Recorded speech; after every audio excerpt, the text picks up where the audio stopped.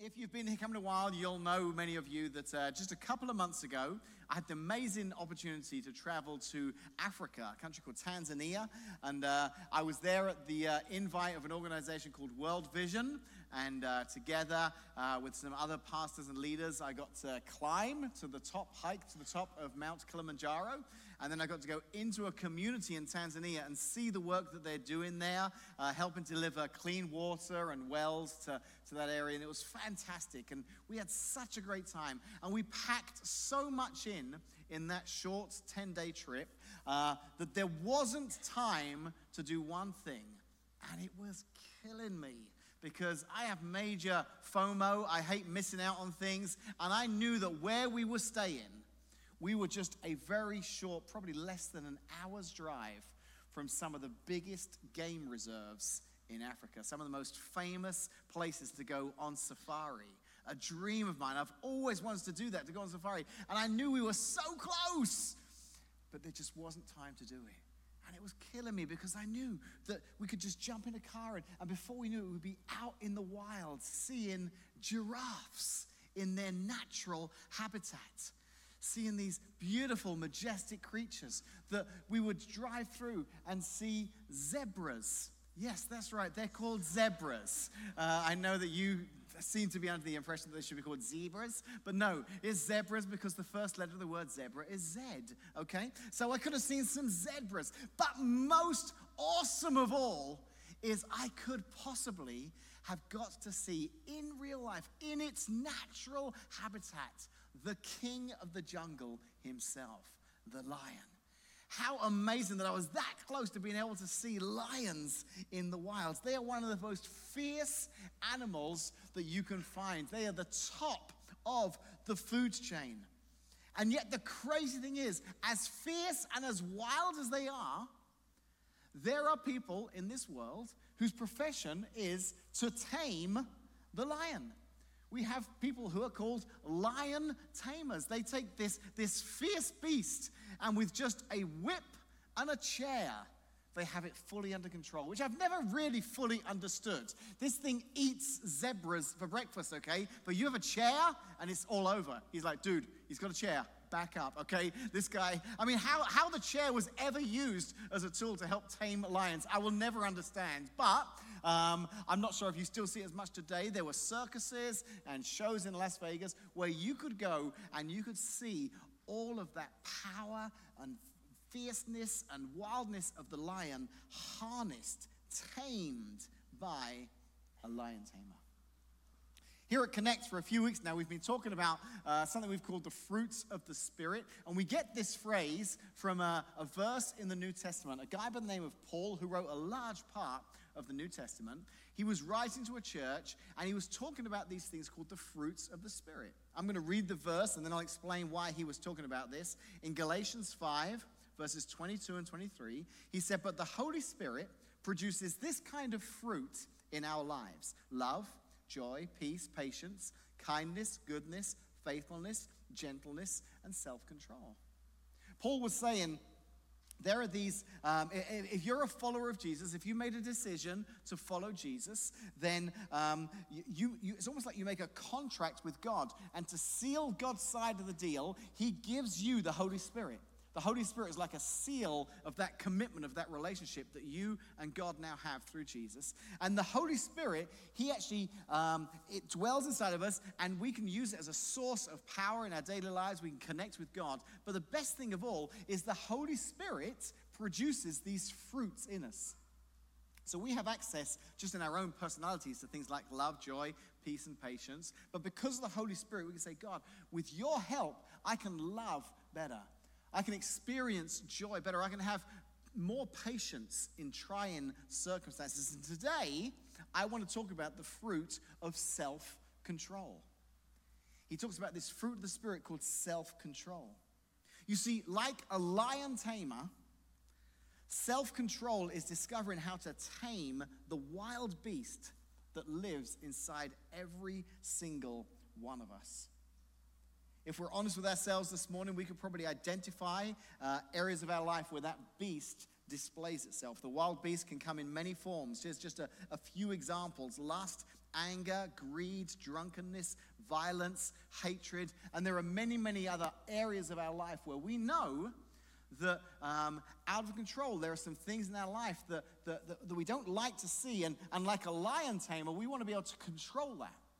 And Paul's saying that one of the fruits of the Spirit to help you in that is the fruit of self-control. Self-control is making that decision to abstain from acting on some of those desires. I'm actually going to illustrate to you this morning what self-control looks like, a physical example of what self-control looks like. Some of you may have heard of Cadbury's chocolate. You'd have heard of it because it is the best chocolate in the whole wide world. Now, I know you'll say that I'm biased, but no, it's scientifically proven to be the best chocolate in the whole wide world. I don't know if that's true, but I think it is. Cadbury's just makes this amazing milk chocolate, and you can get it in England, and I love it. But not only did they make this amazing milk chocolate, they said, you know what, let's take our amazing milk chocolate, and let's create a bunch of different varieties of candy bars that have our milk chocolate in it. So Cadbury's now produce this incredible selection of crunchies and flakes and caramels and double-deckers and all these incredible chocolate bars. And whenever I go to England, I always take at least one carry-on bag that's completely empty because I know coming home it's going to be full of these. So to illustrate self-control this morning, I was in England recently and I went into my stash and I've brought with me this morning a Cadbury's flake. I want to tell you, everything in me right now wants to open this and eat this because it is amazing. But I'm going to use self-control. I'm going to set it right there. It's going to remain untouched for the entire message. And that's going to be the greatest example you're going to see this morning of self-control, that I'm not going to eat that flake. Now, last week, if you were here last week, we actually talked about gentleness. And I actually think that these two go really well together because sometimes we're under this misunderstanding when we read the New Testament, when we read the Bible, and it talks about gentleness. We think of that as something that's weak and meek and mild. But actually, we learned last week that the true definition of gentleness, as Paul was talking about it, was gentleness is strength under control.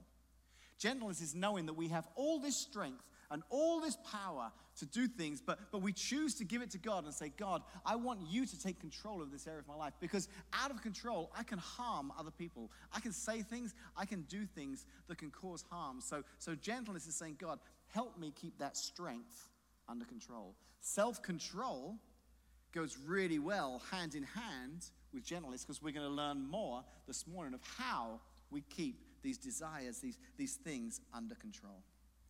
So, when Paul was writing this originally in the New Testament to his audience, his letter would have been written in Greek because that was the language they spoke at that time. So the word that we translate as self-control, it was a Greek word that was enkratia. And every now and again here at Connect, I'll talk about what the Greek word was, and then I'll translate it. And you might think, Dave, I don't need to know. I'm not going to go out this week and speak any Greek, okay? I may order a gyro at Curry's, but I'm probably not going to speak much Greek or use much Greek in my life this week. But here's why I like to sometimes share these words and their meanings. Because oftentimes, the Greek language especially, it had multiple different words for what we have just one word for. For example, love. There were several different words in the Greek language for love. And all of them had a little bit of a different meaning for the context in which they were used.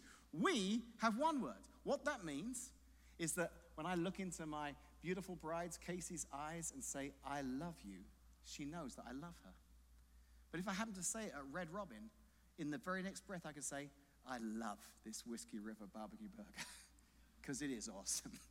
And Casey needs to know that when I say I love the burger, it's a different kind of love. I mean, I love her just a little bit more than I love that burger, okay? I want her to know that. The burger's amazing, but I do love her more. But I only have one word to describe that. So that's why sometimes we'll talk about these Greek words so you can understand the context. So this Greek word, it literally means a state of power over something where one holds power over one's own passions and instincts. Sometimes that Greek word is translated in other versions of the Bible as temperance. So you may see the word temperance instead of self-control.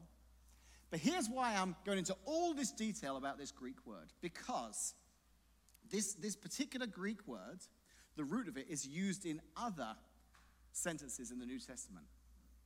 One of the sentences, one of the verses it's used in, I'm going to read now. And I'm hoping that as I read it, you'll understand what self-control really looks like and what the people who Paul was speaking to in his time, what they understood self-control to mean. So it's in 1 Corinthians chapter 9, verses 24 to 27. Don't you realize that in a race everyone runs, but only one person gets the prize? So run to win. All athletes are disciplined in their training. All athletes are disciplined in their training. That word's disciplined, it's that same Greek word that's used for self-control. So Paul's talking about it here in the context of an athlete who's disciplined in their training. They do it to win a prize that will fade away, but we do it for an eternal prize. So I run with purpose in every step. I am not just shadow boxing. I discipline, there's that word again, my body like an athlete, training it to do what it should. Otherwise, I fear that after preaching to others, I myself might be disqualified. So Paul's talking here about his desire to be the best preacher, communicator he can be. And he's using a super practical analogy that he knew that everyone would understand. Because everyone had been to these games. They'd been to these ancient Greek games where they'd seen these athletes prepare and fight and run and race. And it was a huge thing that went on in Paul's day. So when Paul talked about discipline, straight away, people are picturing the athletes that they used to see in the arenas and the Colosseums. In fact, you can read historians who wrote stuff about what was going on in the world back in Jesus' time, back in Paul's time. They explain what these races were like, what these athletes were like. This is one historical document talking about it. The candidate for the races was required to be 10 months in training and to practice in the gymnasium immediately before the games under the direction of judges who had themselves been instructed for 10 months in the details of the game. The training was largely dietary. Epictetus says, "Thou must be orderly, living on spare food, abstain from confections." I'd be in trouble. There's a confection right here. Abstain from confections. Make a point of exercising at the appointed time in heat and in cold, nor drink cold water nor wine at hazard. Horace, another historian, said, "The youth who would win in the race hath borne and done much. He hath sweat and been cold. He hath abstained from love and wine." This is what discipline looks like. So, when Paul was listing those fruits and he got to self-control, that Greek word in Paul's audience would straight away bring this picture in their minds. When Paul's saying you need self-control, they were picturing the kind of self-control, the kind of discipline that these athletes had, that they knew.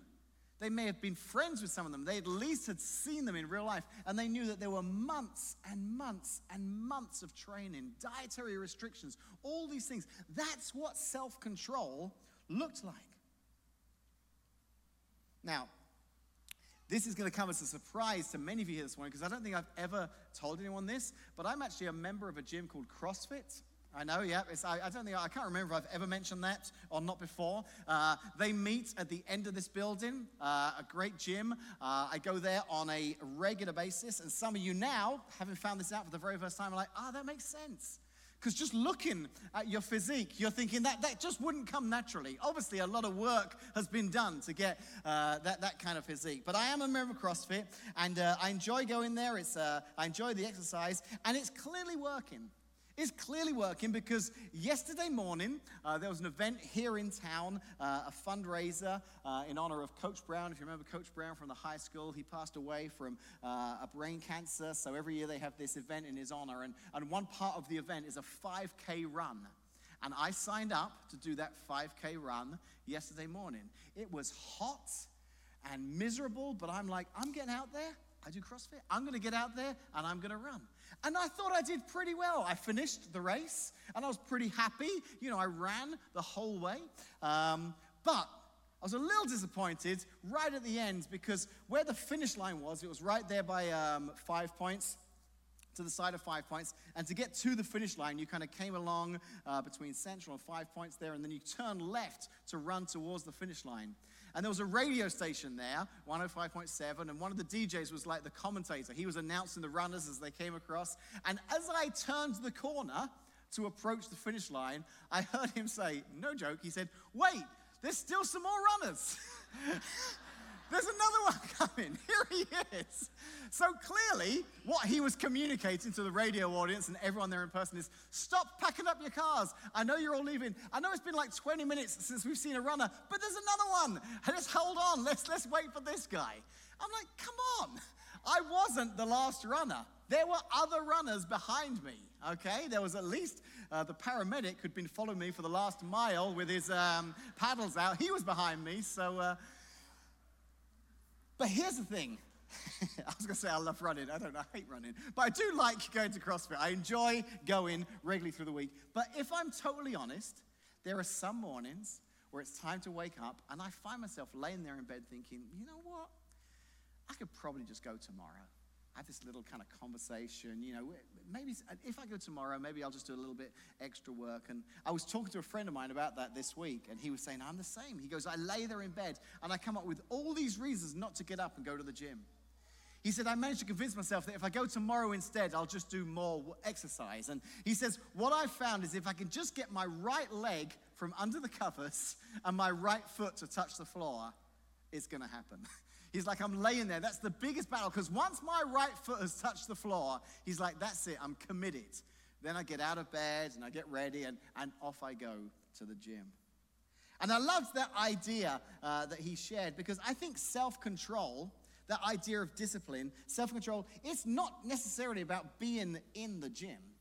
I think self-control is just making that commitment to get your right foot out of the bed, to start the journey. To say, I'm at least going to try and do this right. Because I think some of us, as we're talking about self-control, we might look at situations in our life, maybe relationships in our life, and it's just like this massive mountain. And we think, I'm never going to get control of that area of my life. I'm never going to get control of that situation, so why even bother? But the reality is, we all have a choice. And that choice this week, I think for some of us, will be just to get your foot out from under the covers and take that first step. So what I want to look at this morning, just briefly, is a story in the Old Testament. It's a great story about a man by the name of David. Many of you are familiar with David. He started out as a shepherd boy, and then one day Israel was under attack from their enemies, and the enemies, the Philistines, they had this huge giant by the name of Goliath, and none of the soldiers in Israel were brave enough to go up against Goliath. And then this little boy, this shepherd boy, hears about it. He says, well, I'll take him on. And he was crazy. But he has such a strong belief in God, that God was the God of Israel and that he would protect and stand with them, that he just believed, hey, it's nothing to do with how big he is and how small he is. It's all to do with how big God is. And he's on my side. So he goes out and he doesn't take a sword or a shield. He just simply takes this small sling and 5 small stones. And right there he takes on Goliath and he defeats him, and all of Israel cheers him on. Then we learn that there comes a time when the priest, the prophet in the nation at the time, he comes to David and he says, you are the man. You are the person that God's chosen to be the next king of Israel. There was already a king by the name of Saul, but this prophet says God has determined that you are going to be the next king after Saul in Israel. So this guy's life, David's life, is definitely kind of moving up and to the right. Now he finds himself in Saul's palace, and things are going really well. Saul thinks he's amazing. The people love David. But as time goes on, Saul starts to realize just how much everyone loves this kid called David. And Saul, we read, actually starts to go a little bit crazy. He starts to get angry. He starts to get jealous of David. So much so that there comes a time where Saul tries to kill David. He throws a spear with the goal of killing David. David avoids the spear, and with a few of his close friends, he manages to escape and flees for his life. And for months following that, you can read in the Old Testament, King Saul pursued David and his friends. They were always just a few steps behind, but their goal was to catch him and to kill him. So we're going to pick up this morning a few months into this story of a time when David is running for his life. And we can read about this in 1 Samuel chapter 24. After Saul returned from fighting the Philistines, he was told that David had gone into the wilderness of En-Gedi. So Saul chose 3,000 elite troops from all Israel and went to search for David and his men near the rocks of the wild goats. At the place where the road passes some sheepfolds, Saul went into a cave to relieve himself. Yep, the Bible tells us right there that Saul went into a cave to poop. That's basically what it's saying, okay? But as it happened, David and his men were hiding farther back in that very cave. Now's your opportunity, David's men whispered to him. Today, the Lord is telling you, I will certainly put your enemy into your power to do with as you wish. So David crept forward and cut off a piece of the hem of Saul's robe. But then David's conscience began bothering him because he had cut Saul's robe. He said to his men, the Lord forbid that I should do this to my Lord the king. I shouldn't attack the Lord's anointed one, for the Lord himself has chosen him. So David restrained his men and did not let them kill Saul. We get this crazy insight here into the mind of David. He knows that Saul is insane. He knows that one day he will be Saul's successor. He will be the king of Israel. And yet still, he trusts God enough to know that for some reason, God hasn't brought Saul's reign to an end yet. This guy is crazy. He's insane. He's doing some terrible things. And yet still, God has chosen to leave him in control. So how dare I? How can I be the one that would choose to attack the Lord's anointed one, the person the Lord himself has chosen? So in that moment, even though he feels like he should have every right to take this guy out, he says no. He is still God's man on the throne. He is still the leader that God's appointed. And even though I don't agree with him, I don't like him, he's trying to kill me, I still am going to honor and respect the fact that he's God's chosen man. So he lets Saul live. He lets Saul go. And then as Saul is leaving the cave to go back to the troops, David comes out behind him and says, hey, Saul. I'm sure he just whipped around. He's like, just minutes ago, you were this close to the blade of my knife. I could have ended your life, but I didn't, because I want you to know that I'm not out to kill you. I'm not your enemy. And listen to how Saul responds. When David had finished speaking, Saul called back, is that really you, my son David? Then he began to cry, and he said to David, you are a better man than I am, for you have repaid me good for evil. Yes, you've been amazingly kind to me, for when the Lord put me in a place where you could have killed me, you didn't do it. You showed self-control. Who else would let his enemy get away when he had him in his power? May the Lord reward you well for the kindness you have shown me today. You know, the Bible never tells us what would have happened if David had killed Saul. So I was thinking, you know, as I was preparing this message, how would things be different? How would it be different if David hadn't used self-control? If David had just said, nope, that's it, I'm killing him for who he is and what he's trying to do to me.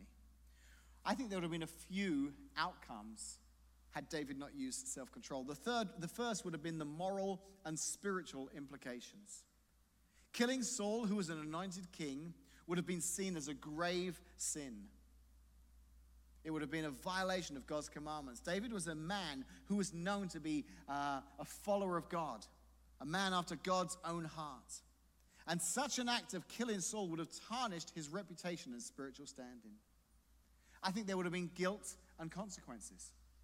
I think from that moment on, David would always struggle with the psychological implications of what he did when he took matters into his own hands and killed King Saul, even though he knew he shouldn't do it. I think there would have been a loss of leadership example. David's rise to his position as the future king wasn't just due to his military prowess, it was his reputation as a good and honorable leader. And I think if word had got out that he'd killed Saul, his image as this righteous, merciful leader would have been tarnished forever. I even think that had David killed Saul, it could have changed the course of history. There could have been an alternative historical path. And I think David said, God, I don't get it. I don't understand what you're doing. I don't know why this guy is still the leader. He seems to be a terrible person. But I do believe that even with him at the helm, even with this terrible leader in control, you have a plan for Israel, for the people of Israel, for this kingdom that you can only accomplish with him as the king. Maybe it's some political alliances. Maybe it's some areas that Saul will take us to. But I don't want to change the course of history by doing something that I shouldn't do. So let's just recap those four things. Let's look at them all together. The moral and spiritual implications, the guilt and consequences, the loss of leadership, example, the alternative historical path. All of those, any or all of those, could have come to pass had it not been for David exercising self-control. And I want us to see that this morning because I think sometimes we find ourselves in a situation where we know we should use some self-control, but we don't. And we justify it by thinking it's just something small, it won't make a big difference. But when we look at the life of David, it could have had a huge change in history. It could have had a huge outcome if he hadn't have exercised self-control. So what can we learn this morning from David? I don't want you leaving here this morning thinking, Dave, great message. That was really good. If I ever find myself in a cave being pursued by a terrible king and 3,000 of his men, I'll know exactly how to behave. I think we can learn some lessons from David that would apply in our lives. The first thing that I see when I read about David's situation is when the heat is up, take a breath. When the heat is up, take a breath. When the heat is up, count to 10. When the heat is up, pause before you do the very next thing you're going to do. Because if we're honest with ourselves, sometimes as we look back in our lives, some of the choices that we're not the most proud of happened when the heat was up. In the heat of the moment, we did something where we're like, man, if I could redo that, I would do that differently. Because the truth is, there were many times in David's life where he exercised great self-control. There were times when he was out in the fields watching sheep. Every now and again, he might have to fight off a wild animal, but these were times where he could just sit in God's creation. Many of the Psalms, the songs of praise that David wrote, he wrote in the fields because he had all this time just alone with creation. We know that he killed Goliath. He was at the top of his game. Everyone in Israel was cheering. What a great man you are, David. In those moments, I'm sure his self-control was very high because it wasn't really being tested. But the story we just read was how David did in the area of self-control when it was being tested, when the king was pursuing him, when he was trying to kill him. The truth is, this isn't the best of illustrations. There's not really been any point in my message so far where I've just thought, I can't take it anymore. I've got to eat this in front of you all. It just isn't the best time to eat it. You know, it wouldn't be really appropriate to just stop speaking and you have to sit there for a minute just watching me enjoy my Cadbury's Flake bar. But tomorrow morning, when I'm sat in my office, if I'd made the decision tomorrow morning, I am not going to eat any chocolate today. And around about 10:30, I'm having my mid-morning cup of tea, and I bring it back to my office, and I'm drinking. I'm thinking, you know what would go really nicely with a cup of tea right now? A little snack. And right there, screaming at me on the table, is this Cadbury's Flake. That's the heat of the moment. That's when I really have to exercise self-control. And many of us might find ourselves in situations where any other time of the day we're great, but something happens, and here is where we have to really exercise self-control. It could be when your flight is delayed for the third time, when the service at the restaurant or the shop you're in is terrible, when the joking around with that coworker is starting to become just a little bit too flirtatious, when you know you should call it a night, but your friend is saying, just stay, have another drink. When your kids are driving you crazy. For some of you, the heat is up. Self-control is put to its greatest test when you're running late and everyone on the road just seems to be driving awfully. I heard a story this week of a little boy who was out driving with his mum, and he said, "Mummy, why is it that the idiots are only on the road on the days that Daddy drives?" It's a good question. It's easy when the heat is up to lose control. So this morning, it's not how is your self-control. This morning is how is your self-control when the heat is up. One of the wisest men who ever lived, a guy by the name of Solomon, he wrote a couple of books. He wrote a few books in the Old Testament. A couple of them were Ecclesiastes and Proverbs. Listen to this, what he said in Ecclesiastes 7 verse 9. "Control your temper, for anger labels you a fool." That's what it looks like to have discipline, to control your temper, because anger simply labels you a fool. He said this in Proverbs 16 verse 32. "Better to be patient than powerful. Better to have self-control than to conquer a city." Solomon's saying, listen, people identify power as somebody who can conquer a city, someone who's powerful. But the reality is, I think the most powerful people I know are those who are patient, those who have mastered self-control. That's where the true power lies. Sometimes we need to take a breath. We need to count to 10. We need to do whatever it takes to stop us from doing something rash in the heat of the moment that we'll later regret. And here's the second thing I learned when I look at David's situation. First, when the heat is up, to pause, to take a breath, to not act rashly. The second thing, and I think this is amazing, you can be right and still be wrong. You can be in the right. You can be right in your thinking, but you can still act wrongly. You can still lose self-control and do something wrong, even though in your heart of hearts, you justify your actions because you were in the right. David's men are whispering to him, "You should just kill him. God is in this." There would be so many ways for David to justify this. That Saul's crazy. I'm going to be doing God a favor. I'm going to be the next king anyway. There were so many ways that David could say, I would be right to kill this man in this cave right now. But he knew that even though he felt like he was right, it would still be wrong. Sometimes I think we lack self-control in a situation because in our minds we're justifying our actions. We're justifying the rightness of what we're doing. He started it.